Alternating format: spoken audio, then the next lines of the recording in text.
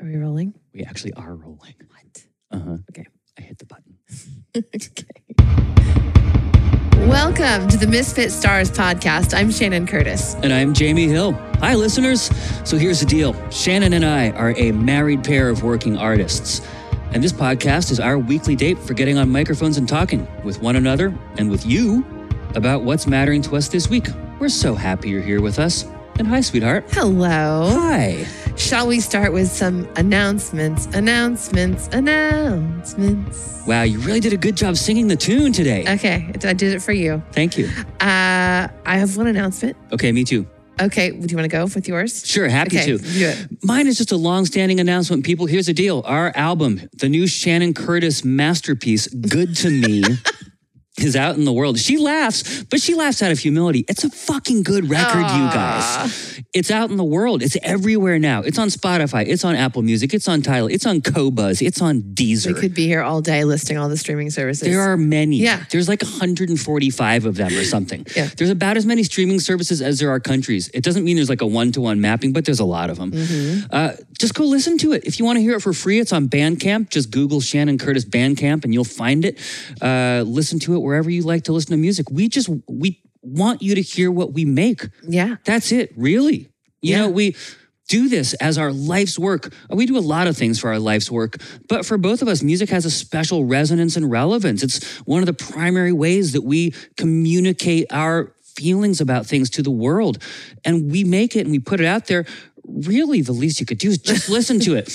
It's the most passive device. You don't owe that to us or anybody. But seriously, like how much less could you do? You know what I mean? You could literally just like be sitting in a chair drooling and listening to Shannon's record. Okay. That's a great image. It's inspiring. I'm sure lots of people are going to go listen with that image in their mind. I'm just trying to hit niche demographics with these ongoing announcements. Okay. I hit the likes to sit in a chair and drool demo hard today. All right. Well, at least it's done now and we don't have to do it again. Right? They might come in handy in the future. I don't know. I don't want to rule them out. All right. That could be our biggest demographic. Thank you for listening to our album. We really appreciate it. Yes, we do. It means a lot. Yep. I think that's what Jamie was trying to say with all of that, is it means a lot to us when you listen to our music. Thank you. Thanks, droolers. Yeah. So my announcement is related to our new album, and that is that I wrote a companion book to go with this album. Yep. And that book is having its official launch. We get to call it official because we're in charge. The official launch is January 31st. Just How great. A couple of weeks away. But here's the deal. You can actually order your copy now. And we'll put the link to order the copy of the book via Amazon in the show notes. Yep. Thank you for doing that, Jamie. Mm-hmm. And you can choose the paperback version or the very gorgeous hardcover. They're both actually very pretty, but you can choose your own adventure there. And for those of you who are Misfit Stars supporters who have a book coming to you as a gift, they should be arriving in your mailbox any minute now. They're on the way. The paperbacks, I should say. Yeah. We had a production delay. We're so sorry for that. It's not us. We ordered them promptly. We did. But I think just over the holiday, the Amazon, we use KDP, Kindle Direct Publishing. You know, it's an Amazon thing. I just think they were pretty busy over the holidays is my guess. They're getting caught up now. So we expect that we should have the hardcovers in our hand to mail out those gifts to those Misfit Stars who are expecting the hardcover. We hope that that's happening next week. So thank you for your patience. Any day now. But everybody else, you can go buy the Good to Me companion book on Amazon and then join us on January 31st on launch day. We're going to be kicking off a 10-day long Facebook and Instagram live book club. Yeah. So we're going to get online every evening at 7 p.m. Pacific, and we're going to read a chapter from the book. Yep. And we're going to discuss it in real time with you in the comments. So we'll be posing, questions, that kind of thing in the middle of reading the book. So like interspersed with reading the chapter, we will also be reading your comments as you chime in with your thoughts about the concept of each chapter. So it'll be really fun. And we'll be posing you intentional questions to think about also. It's really fun. It'll be a neat way for you to just think about some stuff and process some feelings with us. Yeah, it'll be fun. Yeah. So there we go. Jamie, how are you feeling today? Oh, thanks for asking, sweetheart. Today I'm feeling relaxed and optimistic. Oh, that's great. Good feelings. Yes. Yep. just feeling kind of chill, stoked about stuff, happy about the work I'm doing. I just feel optimistic about the future too. I don't have any really like tangible good reason I can point to for that. It's so funny. I was talking with a friend about this last night, a music friend who I was doing some work with, and I hadn't talked with him in a bit, and he was just sharing how like every year for the past many years, his partner's been like, see you in hell 2021, see you in hell 2022, you know? Yeah. And like greeting the new year that way. totally. Okay. Like how could it be worse? Okay, You know? yeah. And things remain fraught in a number of ways, for sure. But that notwithstanding, I just feel optimistic right now. That's cool. It is cool. That's great. I mean, honestly, like I feel the same way. Okay. Just in the broader sense of, you know, feeling generally optimistic about things. Yeah. I credit like all of that feeling to the work that I did in making the Good to Me album. Like honestly, the work of like reconnecting to my personal sense of peace and power in the midst of a world on fire. Yeah. Like I really credit the work that I dove in and did last year with the feeling I have now of something like hope. Like it's not like I've got some like rosy-eyed, you know, view of the world, right? Like there's still serious issues we're all facing, right? But like my general outlook on a day-to-day basis in terms of like my place in the world and what I'm able to do in the world, I feel pretty good about, and in a sort of steady way, not in like a high on anything way, like a high on life, but just in a like okay, like the kind of place that you arrive to when you practice acceptance. You know, I'm totally going off into left field here. And that's I hope that's okay. But that's like, literally the entire point of this podcast. So, one of our Misfit Stars posted, I try to remember every week at the beginning of the week to post in our private social network for Misfit Stars, just a feelings check-in. How are you feeling this week? What do you need? You know, like just so that we can all have an opportunity to just check in with how we're doing, you know? Not unlike we do on this podcast. Right, exactly. Yeah. And so one of our Misfit Stars responded this morning, sharing just some really tough circumstances that she's been through over the last month or so. I mean, really tough on a number of levels.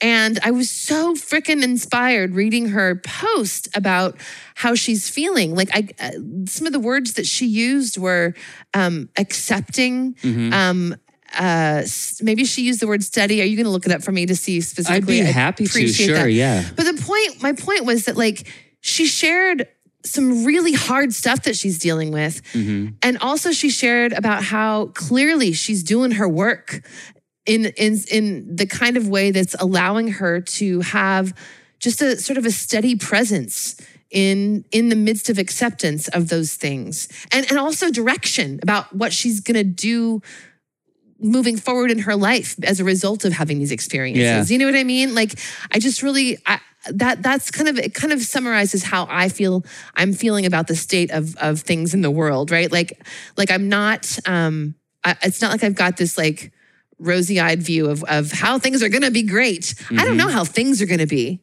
I don't know. Yeah. But I know that I'm going to be okay. Yeah. You know what I mean? And like yeah. That's the thing. I think that's the gift I think that we give ourselves when we practice radical acceptance and clear out space in our spirits to be able to hear what we need and how to move forward given the reality of what is. If I can take your thought process even a little further out toward the back reaches of left field. Okay, great. Out by the fence. Please do. Out near the scoreboard. Yeah, okay.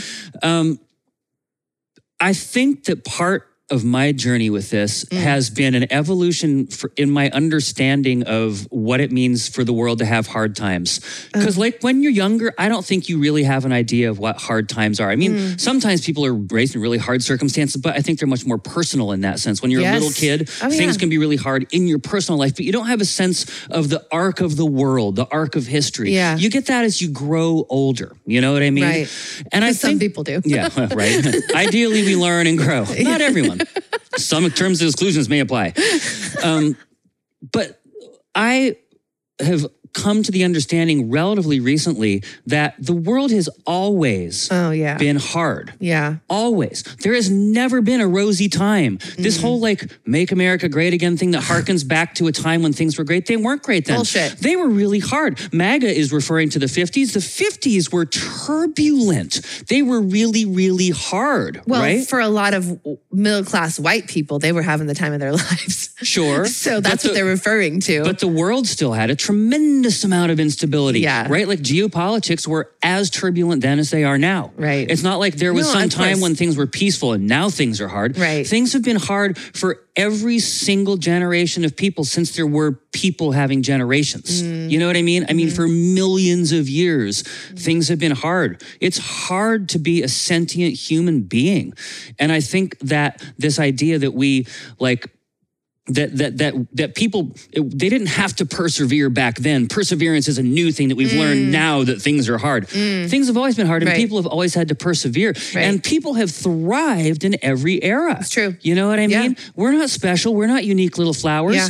We just have to do really what is the basic life skill for any person, any sentient being on this planet who wants not to live in misery. You know, it's to accept things. It's to do that personal work. It's to understand that things are hard. Things have always been hard. Yet people have always flourished, and I can flourish too if I do some work on myself. Yeah. You know? Yeah. And by the way, I did look up what this person said in our Misfit Stars social network. The adjectives that she used, she said she's feeling very contemplative, very accepting, and peaceful. I love that. I love it. I was so freaking inspired. So thank you, Misfit Star. Yeah. We appreciate you.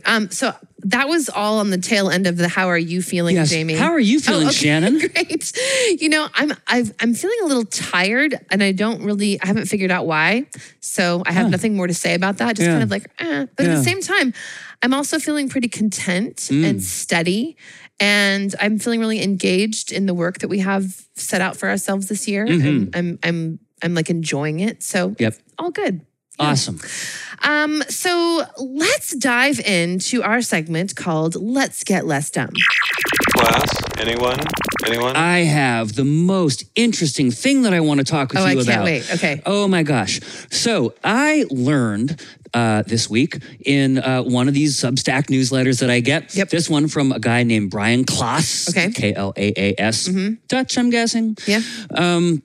It's about schemas. Okay. What's a schema? Oh man, let's talk about schemas. Okay. So as humans, we tend to imagine, right, that there's like this sort of file drawer inside of our heads in which we place every single bit of information we have ever encountered, and it gets put in like in a library pristinely, and it can be retrieved at any time pristinely. You know what I mean? It's like you take this information, you put it carefully in a Ziploc bag, and you put that Ziploc bag in a filing system on a shelf, and when you take it back out... And you go to the Dewey Decimal System and you figure out where it is. Yeah, and when you find it, you pull it back out, and it's still pristine as you put it in, as the day you put it in, inside this little bag. Something tells me that's not exactly how our brains work. Man, that's not the case at all, okay?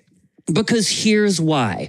Like, imagine... That's way too much information. Well, right? yeah, right? So the whole world, like every single thing we experience, if you think about it, is basically kind of data. It's like a giant set of data. And if we were to parse every little teeny tiny bit of it, it would cause us to malfunction. Seriously, like looking at my window right now, if I'm looking at our winter birch tree. Yeah. Okay. There's no leaves on it. Yeah. But there's a ton of branches. Yeah.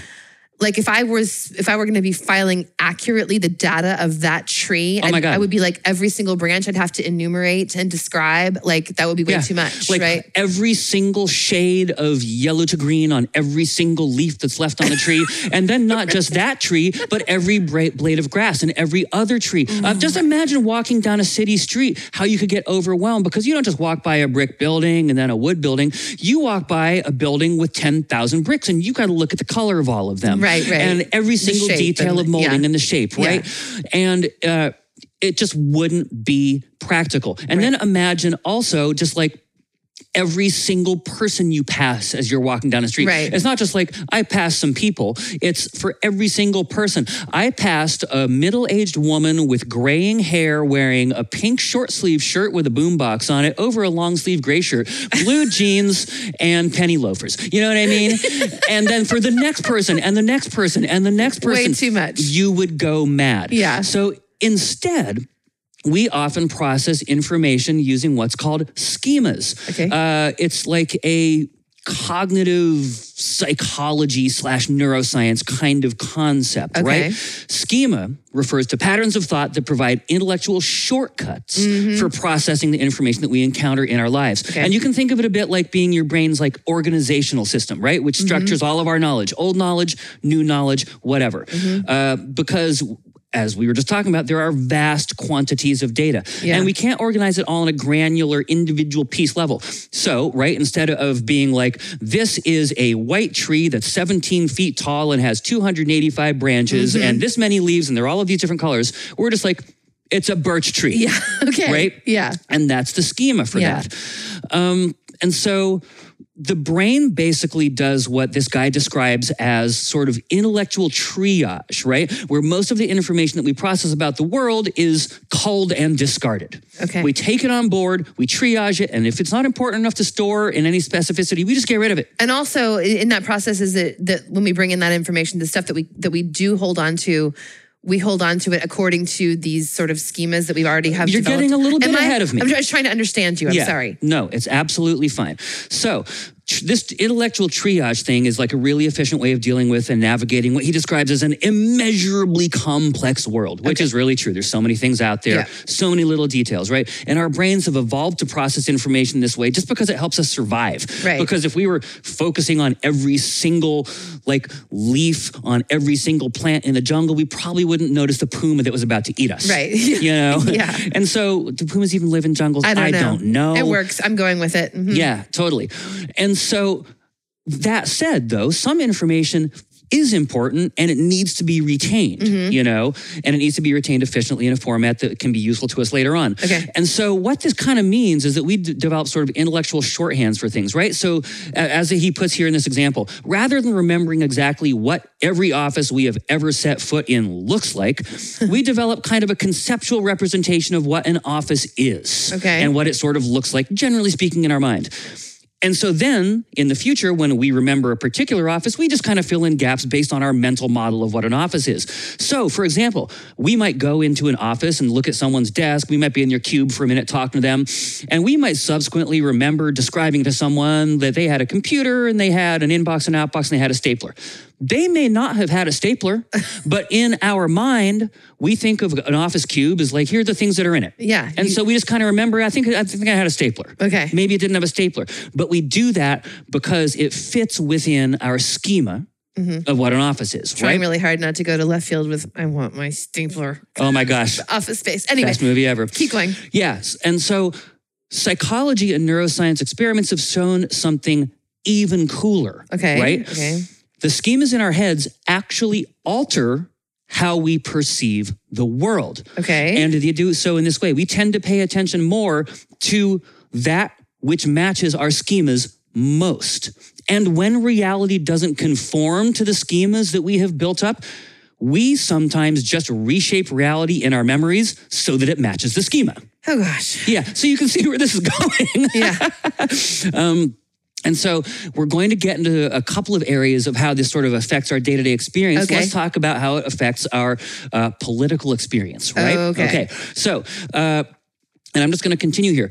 Because schemas provide, intellectual shortcuts, like we've been talking about, political schemas tend to be defined by a big picture view of who people are and how things work. Like you can think of it as being like really simplified or really dumbed down shorthands that describe large groups of people or big events, complex events in a really simple way. And we see this all the time when we're being communicated to, right? Through the media, whatever. It's like media does varying levels of trying to honestly represent the complexity of something, but necessarily they have to distill it down. And when you think about like demagogues, like politicians, people on the TV, whatever, people who are trying to influence you in a certain way, they make it much, much more reductive and much simpler, right? Because it requires less thought. That's it. It requires people to not have to do the work of actually analyzing in any sort of complex way. They can be like, oh, I already understand this, check, and therefore this is how I think about this situation. Like you just, almost the reverse. Okay. It's really much more, I understand the situation, and so therefore this is how I think about this. Okay. Right? Mm-hmm. One flows from the other. And so, you know how over the last like week or so, gas stoves have become like a whole shit show in the country, Oh my right? gosh. Where everyone's all up in arms about gas stoves. Everyone on like Fox News is like, Joe Biden's trying to take away your gas stove, Which right? is not. It's just not what's actually happening. But here is... Again, tell me why it's happening. Here's the thing. Yeah, totally.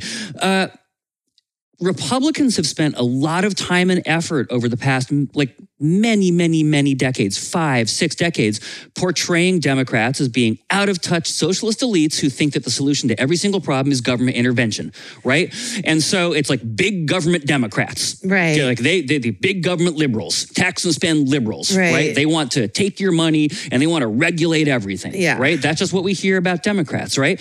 And so that's why they've made That's the schema. That's the schema. Okay. That is the informational shorthand. Okay. That they have really They've defined. Hammered home. They have to their base. Invented it, defined it, and hammered it home over a period of not weeks, but decades. Yeah. I mean, basically the entirety of your and my lifespans, right? So I'm guessing that like when anything actually happens, like if Democrats are doing things that don't fit the schema, that actually anyone who's already bought into the schema can't even see the reality. Oh, 100%. And here's a great example. Okay. The defund the police, right? Okay. So remember in like 2020, like defund the police became a whole thing. And as he points out here, this is a tagline that is likely to haunt Democrats for years into the future. The reason being, for purely strategic and cognitive psychological reasons, it doesn't matter at all what the actual reality of the situation is on the ground. Right. In actuality, Joe Biden has proposed $35 billion in increased funding for law enforcement and is working to recruit 100,000 new police officers. But he's literally doing the opposite of defund the police. He's doing fund and recruit the police. Right. But because Republicans have hammered into people's heads over decades that Democrats are anti-safety, they're anti-cops, we're the party of responsibility and safety. They want to fire all the cops and have open borders and anarchy. Right. And so it doesn't really matter at all what the actual truth is about police funding. All that matters is that defund the police fits exactly into the schema that people have of who Democrats are, right? The false, false right? perception. It's really it's really wild to think about this. You started to talk about the stoves, and yes, and it's another thing, right? Because it fits perfectly. That's why Republican like pundits and whatnot over this last 6 or 7 days have been hammering on this gas stoves thing, turning it into the biggest thing since Benghazi, right? Right. Because what actually happened was that there was a report. There was a report like in the Washington Post last week. It was just a study that was released showing that gas stoves contribute to subpar indoor air quality. Yeah. Right, which can lead to childhood asthma. Right. And there's a huge correlation. It's something on the order of like 20% of homes that have gas stoves and children, the kids get asthma. I mean, it's way above and beyond homes that don't. You know what I mean? Right. So it's just really a health thing. It's like, do you want your kid to struggle with breathing their entire life? Or have an increased odds of that happening? Yeah. I mean, a 1 in 5 chance of your precious little person suffering with breathing problems their entire life. You'd think you'd want to avoid that. Yeah, maybe. And so they publish a study and they publicize it just to let people know. You know what I mean? And Republicans turned that into Democrats are taking away your gas stoves. Yeah, Democrats. But here's the thing. The reason that's so resonant with people is because they have built up this schema over the last 45 or so years that Democrats are the party of overregulation and they make your life worse by regulating everything and taking away your freedoms. And freedoms can be anything. Freedoms can be constitutional rights. They can also be gas stoves. You know what I mean? It's just whatever. It's just like this God-given right to have a gas stove. Seriously. In America, you kind of do. You don't have a God-given right to health care, but, God forbid they try to take away your asthma device. It's really nuts. And, to sum up here, it doesn't matter what's true. It really doesn't matter what's true. Excuse me, can I have a moment to cry? Yeah. And it's a wild thing to think about, but all that matters, literally the only thing that matters is what mental framework people use to assess situations. And specifically, what mental framework voters use to assess political options in front of them, right? And to a large degree, this people in politics think that you're going to win the argument. A lot of people in politics think that if you just have better facts, you'll win the argument. I mean, that's what you learned in school in debate class. In a just world, right? That would be true, but clearly that's not borne out. Not at all. Winning the argument, he says here, in politics is often not at all about finding more or better facts. It's simply about perception and the cognitive shortcuts we use to process information as we sort our world into neat categories that make sense to us. Wow. And the takeaway here, and this has a lot of really interesting ramifications above and beyond just politics. I brought it home to politics because it's relevant to some current events that are happening today. And it's helpful to understand how that works. But also, if you think about anything you're trying to convince somebody of, any argument you're trying to make with anybody, say that you want to try to convince your loved one to go on a vacation. I don't know, whatever it might be. The way you first frame it, the very first thing you say when you first mention it, to a large extent, completely dictates the frame and the boundaries for that discussion. Wow. It's not unlike another thing I learned recently, which is that in negotiations, over salary or the price of something, like a haggling of some sort, the first number that somebody says, it doesn't matter whose side it's on, the first number that somebody says defines the range of the subsequent discussion. It's kind of like the schema for the discussion. It's exactly it. It's literally, it's a schema for that negotiation. So if you want to come out of it with a job where you're making $70,000 a year, and you say, I'd like to make $70,000 a year, you have just defined the upward boundary of a subsequent negotiation, and negotiations never end where they start, right? No. Meaning that if you want to end at 70K, it's really smart, first of all, for you to be the first person to say something, because if the other person says something, you're letting, if whoever says the first number, or whoever says a number first, defines the schema. Right. So you want to be the first person to say something, and you want it to be higher. So you want to say, I think that I deserve $100,000 for this. And you'll probably get negotiated down to around 70. Hey, you win because you wanted 70. Right. You know what I mean? So interesting to think about. We can apply this to all different kinds of situations in our lives, not just politics, but any conversation, anything that we're trying to accomplish in our lives that we want to sort of frame the discussion around, the subsequent discussion around. If we can talk about it first, if we can be the first one to talk about it, we're the ones who sort of define how that goes. Also, I feel like it helps maybe generate some understanding, when you're trying to, say you're having a conversation with a loved one about politics and they've adopted a schema, that's maybe not allowing the facts to get through. Right. It can maybe help you understand maybe why your barrage of facts aren't working and maybe try a different approach. Well, you know for what example, I mean? the whole MAGA frame is very fact-free, and indeed facts are fluid, right? Right. But the whole MAGA frame is essentially based on winning versus losing, on there being winners and necessarily losers. And a very effective, and he actually discussed this in the same article, a very effective approach when talking to a MAGA person and arguing with them is just to hammer home the point that Donald Trump's a fucking loser. He totally is. He's not a winner. He's a loser. Yep. He's lost in this way and in this way and in this way. I thought you liked winning. I thought your whole thing was about winning, but this guy's a loser. Why are you attaching yourself to a loser? Turn the schema against itself. You've got to debate people on their turf. You can't you can't ex post facto redefine the frame around a situation. Wow. Once the frame is set, you can't shift it. That's actually really valuable to know. It is. It's so I know that in my own personal experience in those sorts of discussions, I have tried to reframe it. Reframing is not as much of a thing as we think. It sounds all high-minded and intellectual. I want to reframe the debate.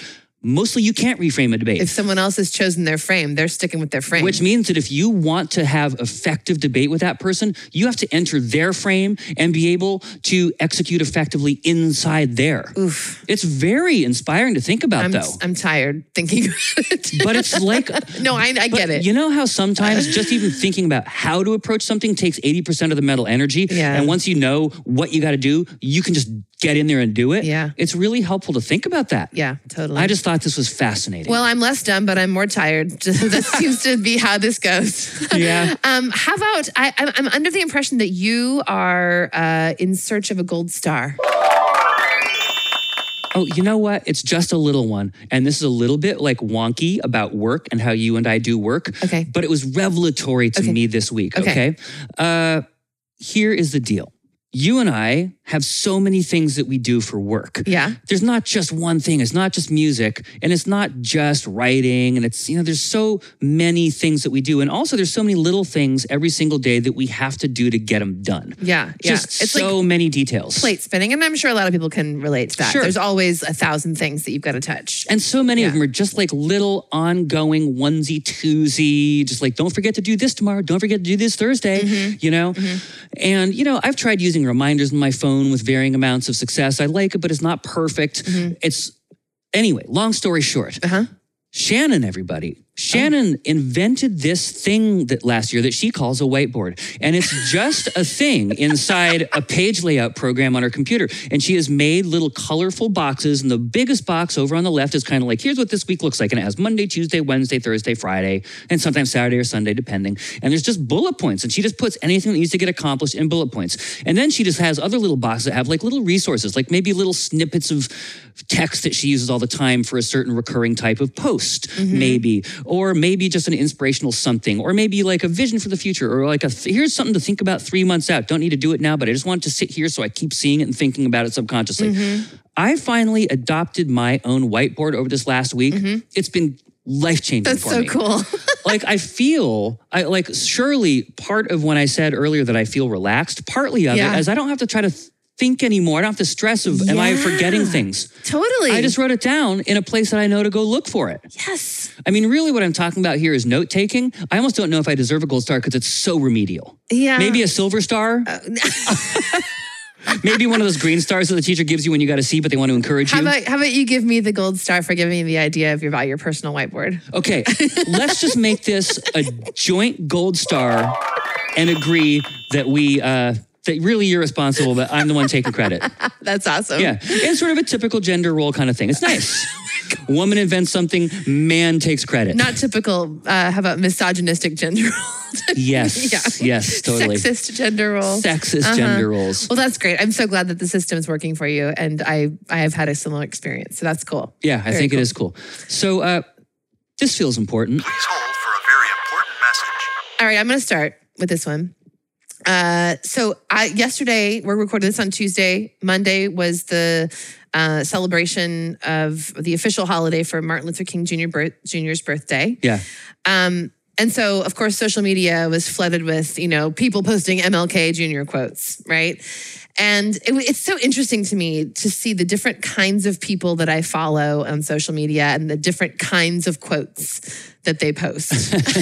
You know what I mean? Like there's some people, like there's this one guy that I follow who, if he's going to post, he did post something on MLK, and it was just one of those like blandly inspirational type posts. And I'm like, yep, that fits with what I know about that guy, like in terms of, like the kind, what he would take away from why we celebrate MLK Day, versus other people who are like more actually invested in like anti-racist work and the stuff that they post. It's very different, right? And it just kind of comes this idea that like there are a lot of ways in which the person of Martin Luther King Jr. has really been seriously whitewashed over the years. Sure. Like the fact of the matter is that when he was alive, only like 25% of the American population, like his approval rating was like at 25%. Yeah. Like most of America did not like this guy. Right. When he was alive. Right. And he was assassinated. So like,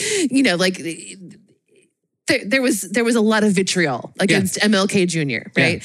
Yeah. But so much of like how we've grown up with knowledge of him as a person, I mean, I know for certain that my view of who he was as a person and as an activist was totally whitewashed. Like we grow up with these like nice ideas of MLK and like, the ones that don't make us feel bad as white people. Yeah. He's sort of been like reimagined as this like passive figure, nonviolence. And they turned that into how he was like a passive figure, which is totally inaccurate. Like he was far more radical than the cherry-picked quotes that we grew up with, right? Oh, yeah. So I saw this post of quotes from Martin Luther King Jr. that he isn't remembered for, posted on Instagram by an account called The Mirror. Mm-hmm. And I just wanted to read some of them to you because I just feel like it's important to remember the ideas of the man in their fullness and not the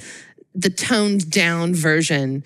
I mean, he wasn't killed for the toned down stuff. No. You know what I mean? No. He was killed for the radical ideas, and they are as relevant today as they were in his time. Sure. So here's the first one. The evils of capitalism are as real as the evils of militarism and the evils of racism. The problem of racial injustice and economic injustice cannot be solved without a radical redistribution of political and economic power. Yeah. Those are fighting words. Yep.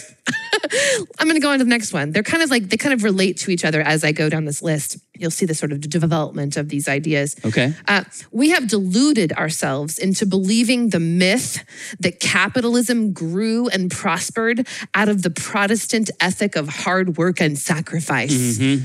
The fact is that capitalism was built on the exploitation and suffering of Black slaves and continues to thrive on the exploitation of the poor, both Black and white, here and abroad. Yep. Word. Mm-hmm. That I didn't learn that quote in elementary school. Is celebrating MLK Day. Not so Here's much. The next one. One day we must ask the question, why are there 40 million poor people in America? And when you begin to ask that question, you are raising questions about the economic system, about a broader distribution of wealth. When you ask that question, you begin to question the capitalistic economy. Like, why are there so many people? You can't just blame the level of poverty in this country on people just being lazy and they don't want to work. Yeah. It's systemic with that many people. Yeah. Anyway. Although, going back to our discussion about schemas, it turns out actually you can completely successfully blame poverty on individual lazy people because if you have set up that schema and reinforced it for, I don't know, about 150 years, right? In a religious framework, in a moral framework, that's one of the most successful schemas of all time, right? For sure. Like when people do well in America, it's because capitalism is great. And when people do poorly in America, it's because an individual failing. Personal failing. Yeah. Oftentimes tied to their race and class. Yeah. Yep. Wow. Okay. I'm going to keep going. I've got a couple more. Great. I must say tonight that a riot is the language of the unheard. Mm-hmm. And what is it America has failed to hear? It has failed to hear that the plight of the Negro poor has worsened over the last 12 or 15 years. It has failed to hear that the promises of freedom and justice have not been met. And it has failed to hear that large segments of white society are more concerned about tranquility and the status quo than about justice and humanity. Mm-hmm. I mean, how often do you can't we just all get along? That sort of like... No, we fucking can't. No. That when people aren't heard, they're gonna react. Yes. Okay, going on. I love this one. I love this one because Martin Luther King is held up by polite society as being this figure of peace. Sure. Right? Here's what he has to say about peace. If peace means a willingness to be exploited economically, dominated politically, humiliated and segregated, I don't want peace. If peace means being complacently adjusted to a deadening status quo, I don't want peace. If peace means keeping my mouth shut in the midst of injustice and evil, I don't want it. Peace is not simply the absence of conflict, but the existence of justice for all people. Yeah. Oh my gosh. Man, these are so great. It's so amazing. Like you, I was raised with this idea that MLK was, I don't know, what I would describe now as sort of like a black Thich Nhat Hanh. Like inspiring. Right. You know what I mean? Like someone whose quotes could be in a coffee table book on a white person's coffee table.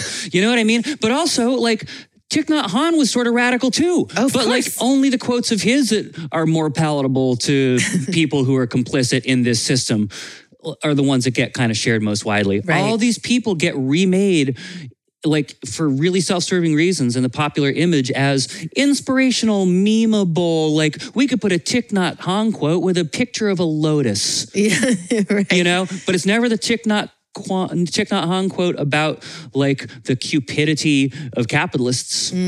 And by the way, cupidity, one of the best words ever. That's a great word. I yeah. don't think I know what it means. It means lust for material possessions. Oh, wow. Okay. Yeah, this really does fit entirely with your discussion of schema from earlier, right? Yeah. Because like the reality of the person of MLK, there were those inspiring quotes. There were those like motivational sounding, like everybody can access this inspiring quote, part of his words. He had right? kitten poster moments. He had kitten poster moments. Yes. But also like the heart of his message. And also it should be noted, over the course of his work and his life, he became more radical as he dug deeper into the work. He realized that systems needed to be changed even more than he had realized at the beginning of his work, right? So like that only grew, and his words reflect that. Like, but the schema that so many people, the schema that the people who are currently in power in the status quo and have been for a very long time in this country need to maintain is that like all those inflammatory type words need to be kind of buried. And one way you can do that is by elevating the ones that sound like colorblind, you know, or class blind. It's so funny. I relate this in my mind as a piece of advice I give up and coming engineers who I'm mentoring a lot. So if you have like a high frequency sound, like every sound has like a variety of frequencies in it from low to high. And sometimes the high ones can be piercing and painful to hear. And it's really tempting sometimes. Like if you have a vocal, say, that just is a little too bright and a little too pushy and a little too piercing in your ears. Okay. The obvious thing is to locate the problem. The problem is piercing high frequencies and just turn the high frequencies down. Okay. But that can sometimes result in a really dead, lifeless, unemotional vocal because a lot of the emotions also carried in that same frequency area. Okay.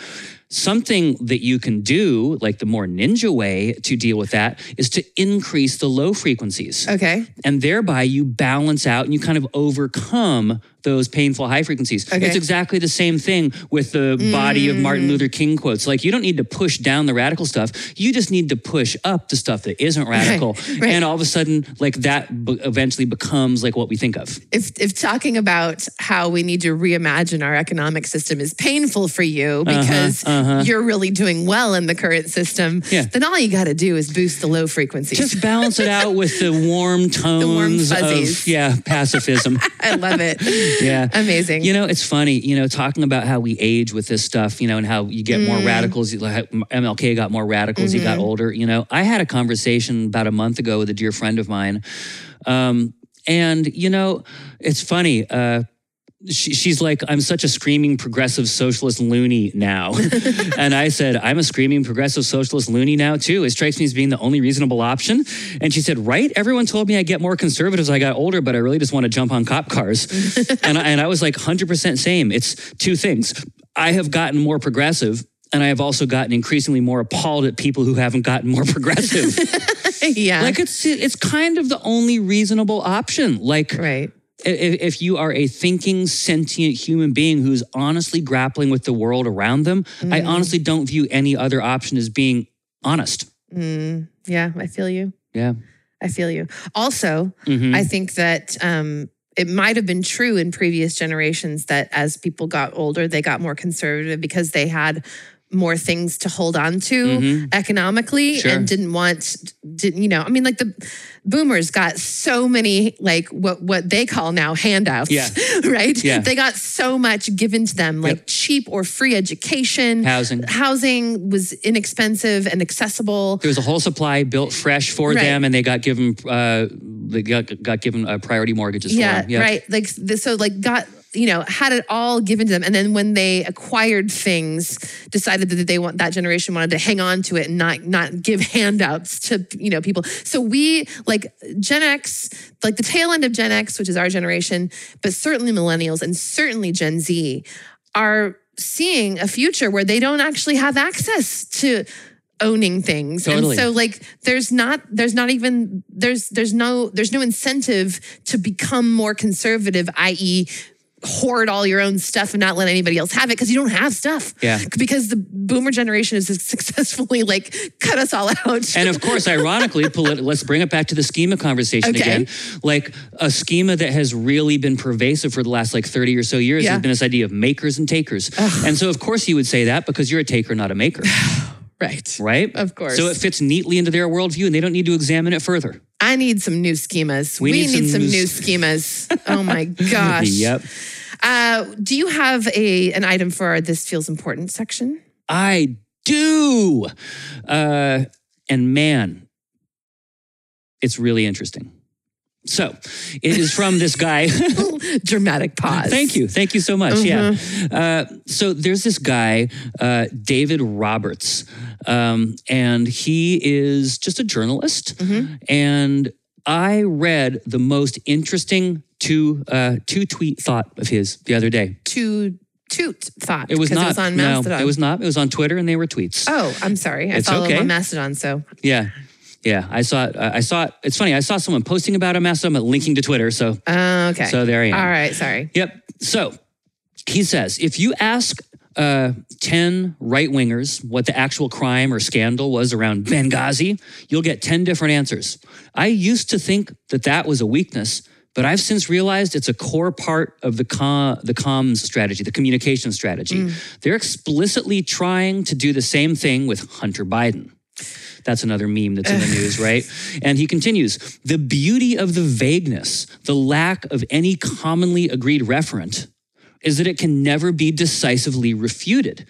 It becomes a free-floating label that right-wingers attach to their gut feeling that Dems are illegitimate. That feeling never goes away, and so neither will the quote-unquote scandal. So remember with Benghazi and her emails, Hillary's emails, what did it mean? Nothing. No one knows. They just kept saying emails. It's because it just became a meme. It became a reference. And because it was so vague and because it was so nebulous, you couldn't refute it and it stuck to her. Did you mean that to share this in the same episode as your whole schema conversation? Because that's what this feeds in. That's what this ties back to. I didn't intend to. I found these two things independently. But I actually found this one first. But how wild is it that the schema thing ties into it? Everything's about schemas. It's about the perception that they have about Democrats that, they're in this case, that there's corruption or whatever. Yeah. Okay. So that's just what they believe. And so every fact has to fit into that belief system. Yeah. Therefore, you can just say things like Benghazi or Hunter Biden or her emails. And it's like dog whistles. They know exactly what it means. Yeah. Even if there's nothing, it's a total nothing burger. It's almost like less dog whistles and more like knee-jerk response, really. Yeah, You know what I mean? It's just Pavlovian. It's ringing a bell and the audience salivates. Yeah. And it really made me think this particular thing viewed in the larger context of the schema conversation really makes me come back to the importance of defining an issue first. And really, if you think about it from a communication strategy standpoint, if there is something bad and it's gonna come out, you should be the first one to say it. Right. Even if it's bad on you, even if it's something that's bad about you, it's better for you to come out and define what it is and get that out there first than to let someone else do it. Yeah, of course. Yeah. Wow. Well, next time you are running communication strategy for a public figure, you can keep that in mind. Or, also it doesn't have to be about negative stuff. Like if we're going to be communicating about something we're doing, the first thing we say about it is really important. That behooves us to think about. For sure. And for anybody who's thinking about communicating something to another person, the first thing you say about anything kind of defines the frame for it. So be mindful with your words. Yeah, totally. I could really use a stop at the Inspiration Station. Inspiration Station. I am under the impression you've got something lovely and inspiring for us. Yeah, well, sort of. Okay. Yes. Well, I mean, why sort of? No, it is. It's not like... Is it a sort of inspiration station? No, it's inspiring. It was inspiring to me. I read this Instagram post by a woman named Kate DePalma. Shared by another friend that I follow. I don't remember who it was. But This is what she said. She said, "I'm pleased to announce that I am no longer behind on everything. I didn't catch up. I just decided that where I am isn't behind." Aw. Isn't that a nice perspective shift? Yeah. I think there's just a lot of truth in that. Yeah. We are sold an idea that we're constantly behind, or that there's a particular timeline or track we're supposed to be on. Mm-hmm. And it's all baloney. Like somebody made that up and we bought into it, like we're just humans on this planet in a vast universe. Like there's no schedule. Yeah. You know what I mean? There really isn't. Yeah. There really isn't. And at least for more nebulous personal things. yeah. I'm under the impression I still got to pay the mortgage on the first.